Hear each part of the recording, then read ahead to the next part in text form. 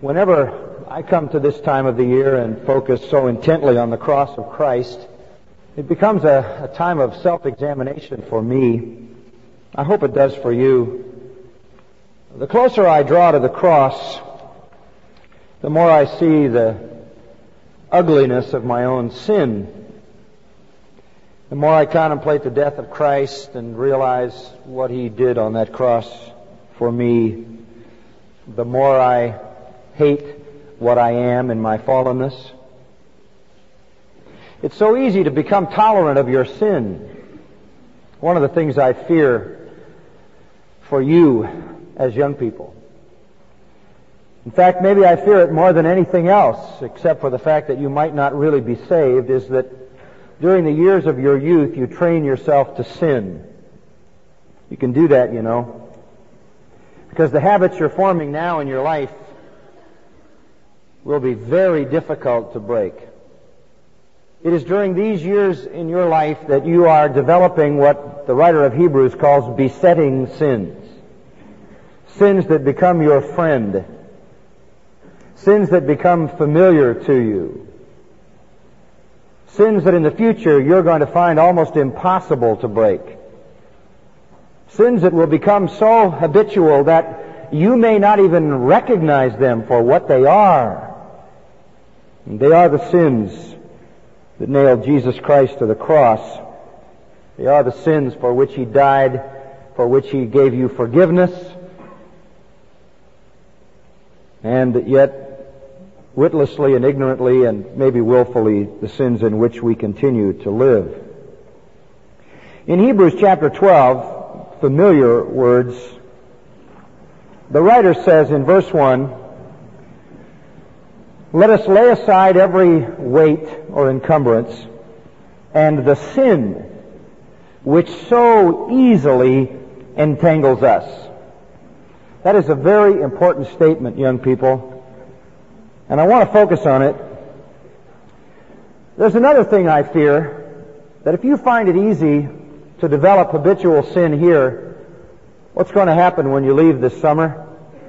The sins that you have already cultivated will find an easier time when you're outside the environment of Christian friendship, Christian accountability, the daily teaching of God's Word, high expectations, chapel messages, etc. You see, it's your nature, because you're fallen, like me, like all of us, to be easily entangled in sin. That's what it says, the sin which so easily entangles us. It isn't difficult for sin to entangle us, to wrap us up, to find its way so deeply into our lives that it becomes habitual. It's not difficult for sin to do that. It's easy. And usually there are certain sins that we battle all our life long because we cultivated them in our youth. They are the sins that most easily entangle us. The ones that perhaps we find the most tolerable. And generally, the ones that aren't our entangling or besetting sins are the ones we most easily condemn in other people. If you're to live the Christian life and to run the race with endurance, you have to deal with your entangling sins. Let me see if I can help you to understand why some sins entangle you so easily. First of all, sin has great power because your flesh is unredeemed. Your spirit has been redeemed. You are on the inside a new creation. Your flesh has not been redeemed. And by flesh, I don't just mean your physical body, I mean your humanness. Both the way you act, the things you do physically, and the way you think and feel. All of that, will, mind, emotion, body, is all still the flesh. And sin has great power in your unredeemed flesh. It made Paul say, "O wretched man that I am, who shall deliver me from the body of this death?" He saw it like a corpse strapped to himself, which was decaying him, a foul corpse at that. Galatians 5:17 says the flesh wars against the Spirit, and they are in opposition to one another. Sin has great power in our emotions. It has great power in our will. It has great power in our affections to command us to do what is wrong. And until our bodies are redeemed, you've got to understand that you are highly vulnerable. That's why the Bible talks about staying as far away from sin as you possibly can, because it so easily finds its way into our unredeemed flesh. Secondly, I might add, it not only has great power in our flesh, but it is very close. As an enemy, we would like to believe it is far away and we can see it coming, but truthfully, sin is very close. It is actually in us. It is in us. Jeremiah 13:23 says, "Can the Ethiopian change his skin, or the leopard change his spots?" And the obvious answer is no. The conclusion then, you also can do good who are accustomed to doing evil. Sin is deep within you. The heart, says Jeremiah, is more deceitful than everything else and desperately wicked. So sin has great power in your unredeemed flesh, and it is very near. It is even within you. Paul says in Romans 7, the sin that is in me, that is in me. You never will be able to run away from it.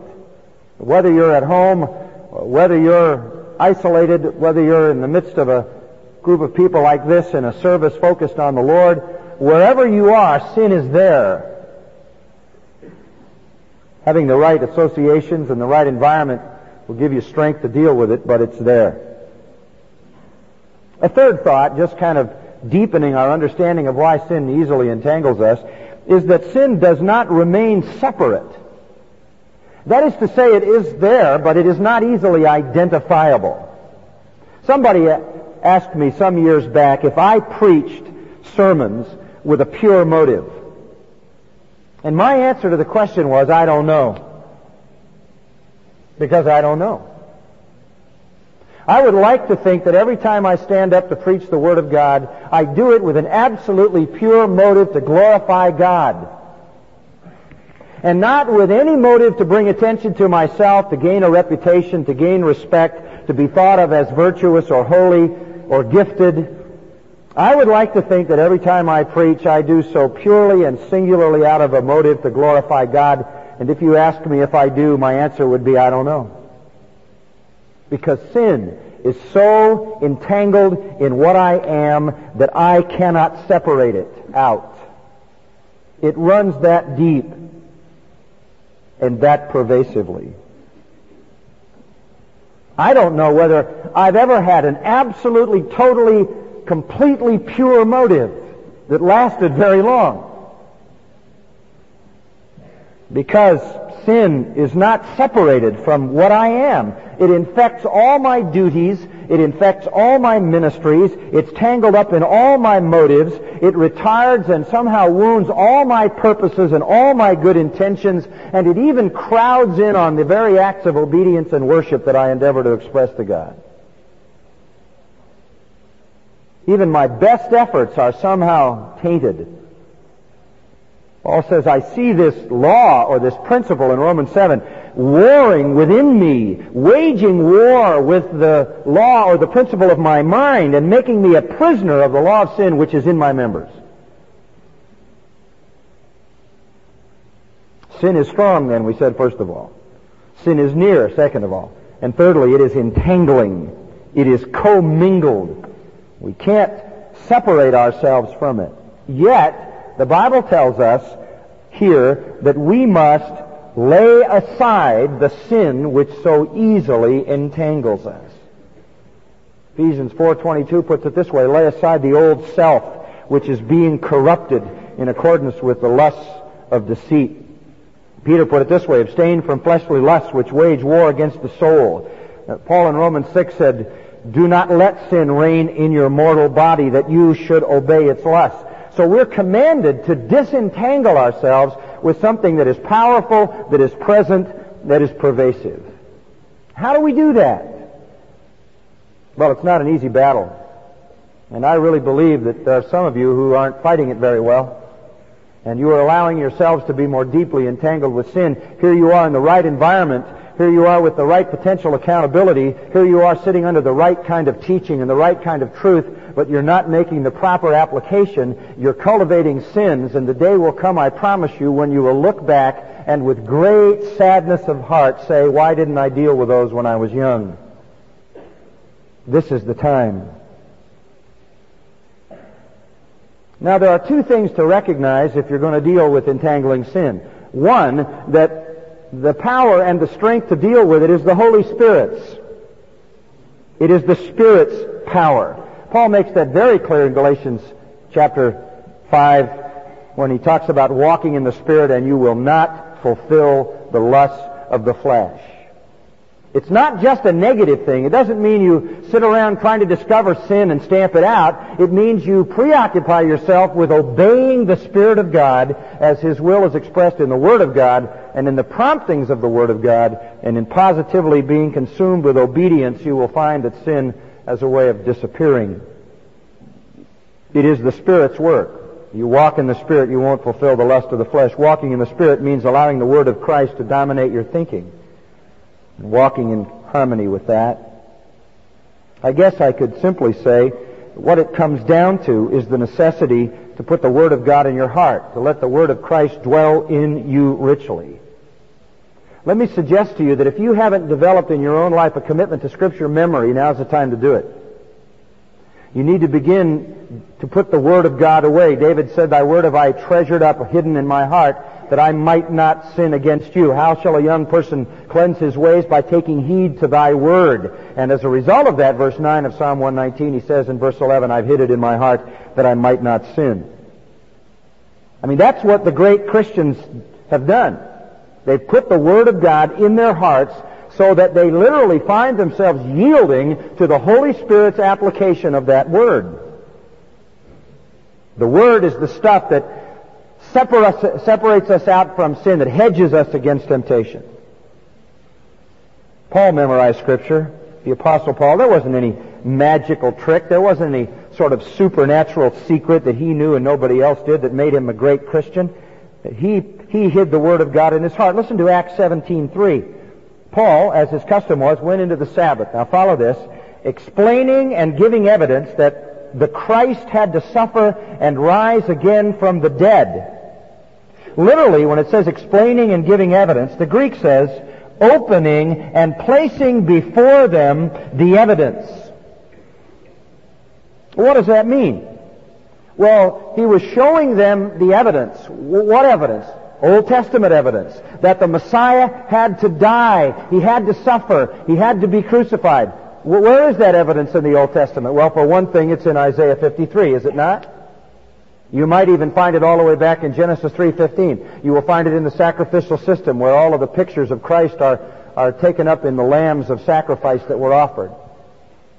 You will find the suffering of Messiah in a number of places in the Psalms, such as Psalm 22, which describes his crucifixion. The point being this: the Apostle Paul stood there, as his custom was, in the Sabbath, in front of the Jewish people, and reasoned with them out of the Old Testament concerning the necessity of Christ's death, and he didn't have a scroll in his hand. He had it in his heart. Believe me, he wasn't unrolling scrolls all over the place. He was reasoning with them out of Scripture, which no doubt had been committed to his own memory. Believe me, Paul memorized Scripture. And that was the strength of his ministry. It was a biblical ministry. If you go back to Acts chapter 2 and listen to Peter preach the great sermon that he preached on the day of Pentecost, you will know that Peter memorized Scripture too, because he quotes great chunks of Scripture in that Pentecost sermon, beginning in verse 14. If you look in your Bible and see the quotes that are there, taken directly out of the Old Testament, you'll know the alacrity with which Peter could use the Scripture because he had committed it to memory. It's not just for the sake of memorization, not just for the sake of proclamation, but for the sake of purity.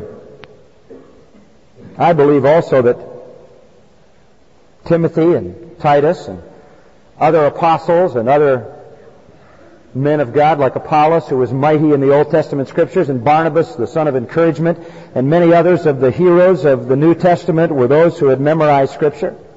If you go back into the Old Testament, look at the book of Proverbs, and in the first few chapters of Proverbs, chapter 2, chapter 4, chapter 6, on into chapter 7, there's a constant cry for the memorization of God's revealed truth and principle. Joshua chapter 1, verse 8 says that you need to meditate on the Word of God day and night, and if you do that, you'll make your way prosperous and you'll have good success. Deuteronomy chapter 6 says that you're to talk about the things that have been revealed from God when you sit down, stand up, lie down, and walk in the way. They should be the most familiar part of your conversation. James 1:21 says, receive the engrafted word which is able to save your lives. It's an absolutely vital part of spiritual living, if I'm going to deal with entangled sin, to put the Word of God to work in my life. It becomes the agency by which the Spirit of God gives me direction. Listen to Proverbs 22, verse 17. Incline your ear and hear the words of the wise, and apply your mind to my knowledge. For it will be pleasant if you keep them within you, that they may be ready on your lips, so that your trust may be in the Lord. I have taught you today, even you. Have I not written to you excellent things of counsels and knowledge, to make you know the certainty of the words of truth, that you may correctly answer to him who sent you? In other words, that's how you live your life. The truth is made available. Take it in, store it up, that it might be a resource for you in the spiritual issues of life. So we have to realize that if we're going to deal with sin, first of all, that it's going to be the work of the Spirit, and the Spirit uses the Word, and if I am not involved in putting the Word of God to work in my life, learning it, memorizing it, understanding it, and applying it, I am never going to be able to deal with entangling sin. And I'm going to cultivate habits of unrighteousness that I will battle all my life long, and thus I will forfeit potential power in ministry as well as joy. Now let me move to a second component. The Holy Spirit has a part, but so do you. I mean, there's a necessity for us to recognize a few things as well. Let me just give you some of them. 1, don't underestimate the seriousness of your sin. I think this is the initial error that Christians make.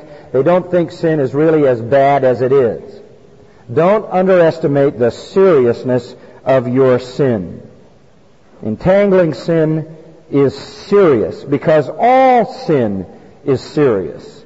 It is so serious, if you keep reading down in Hebrews 12, you will find that the Lord is going to chasten you for every single sin. He is going to scourge every son whom He loves because He wants to drive out every sin.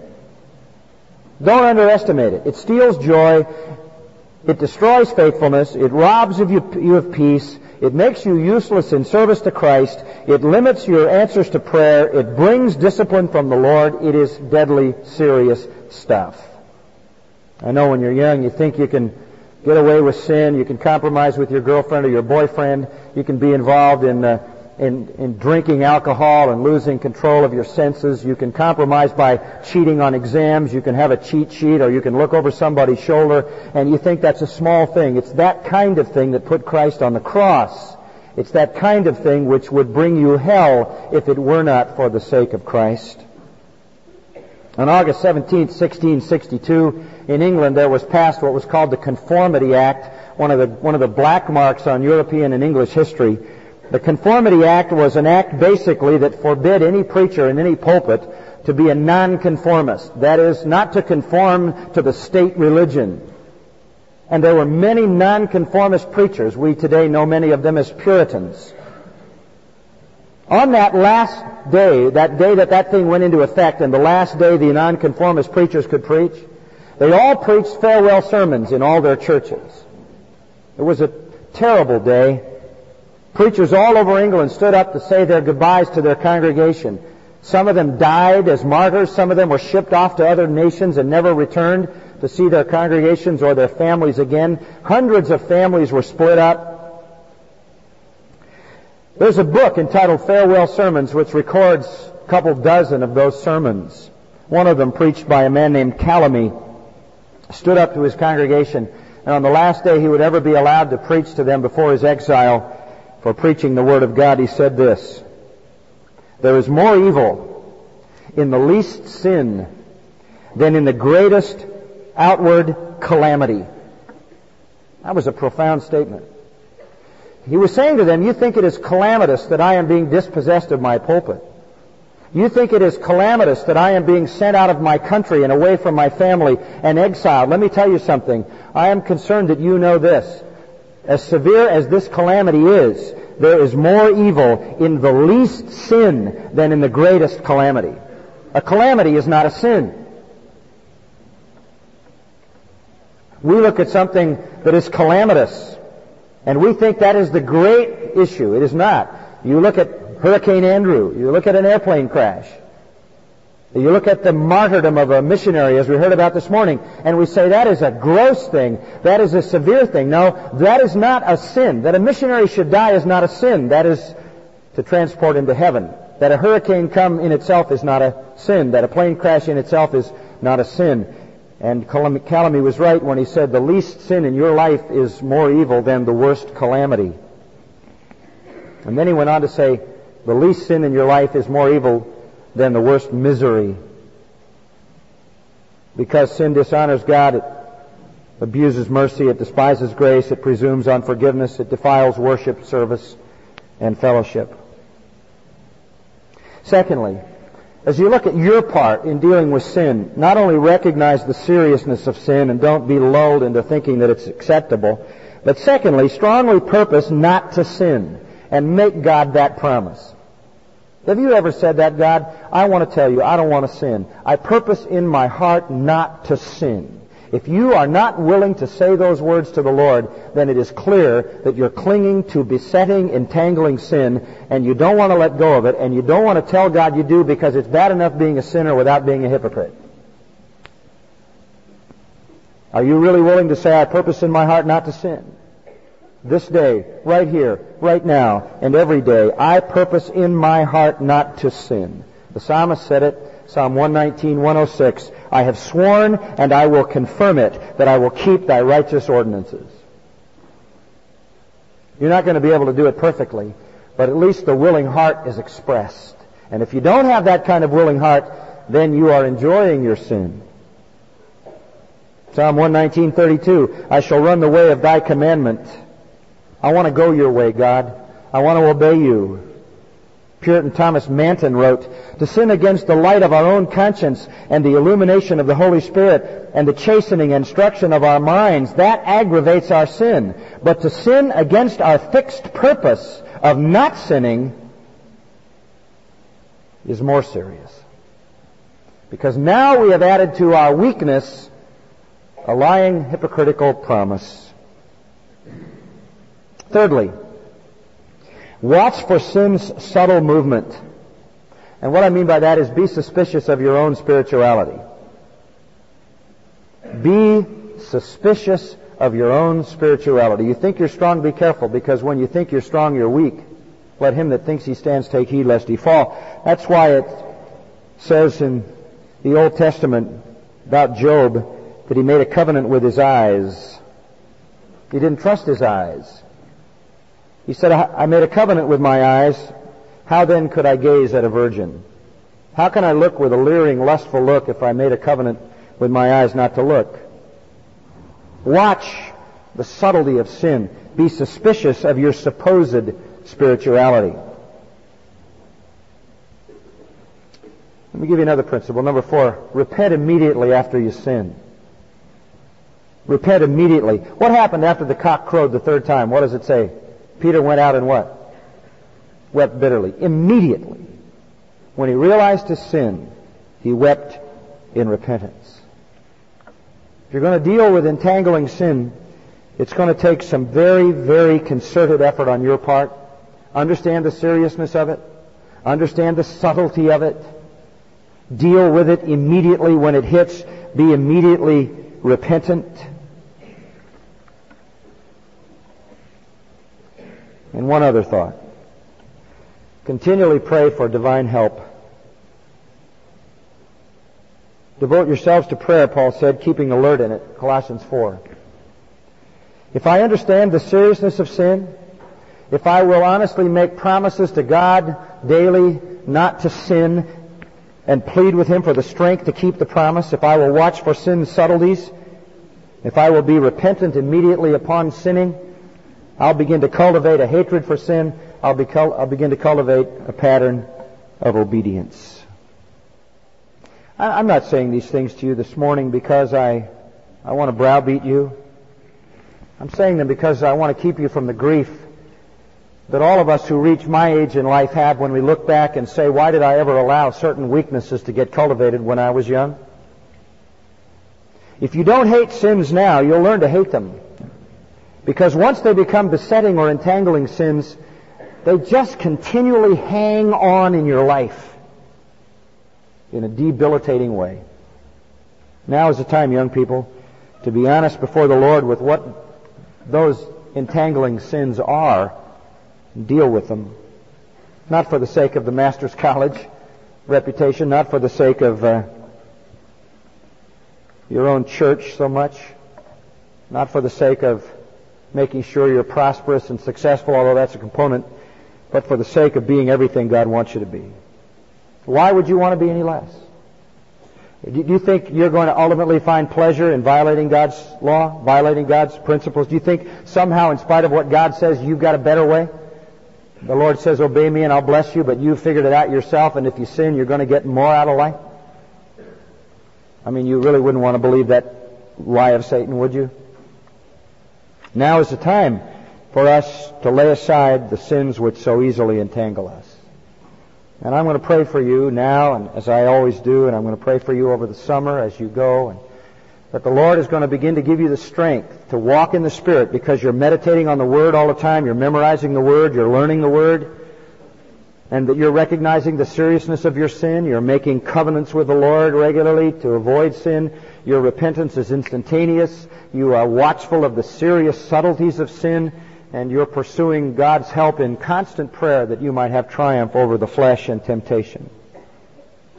And all of that so that you can be everything God wants you to be, so that you can know the fullness of blessing. Father, we thank you this morning for this wonderful chapel. We thank you for the reminder of the death of our Lord Jesus Christ on the cross, the cost, the price He paid for us as the Lamb of God who took away the sin of the world. And Lord, we cannot hold on to the very thing which nailed Him there, the little sins that we think so inconsequential, but in reality were enough to cause Christ to have to suffer on the cross, enough to send us to an eternal hell. Give us a holy hatred for sin, not only sin in others, but sin in us. And may we lay aside the sin that easily entangles us and run the race, looking unto Jesus, the author and finisher of our faith, who for the joy that was set before Him endured the cross for us. We pray in His wonderful name. Amen.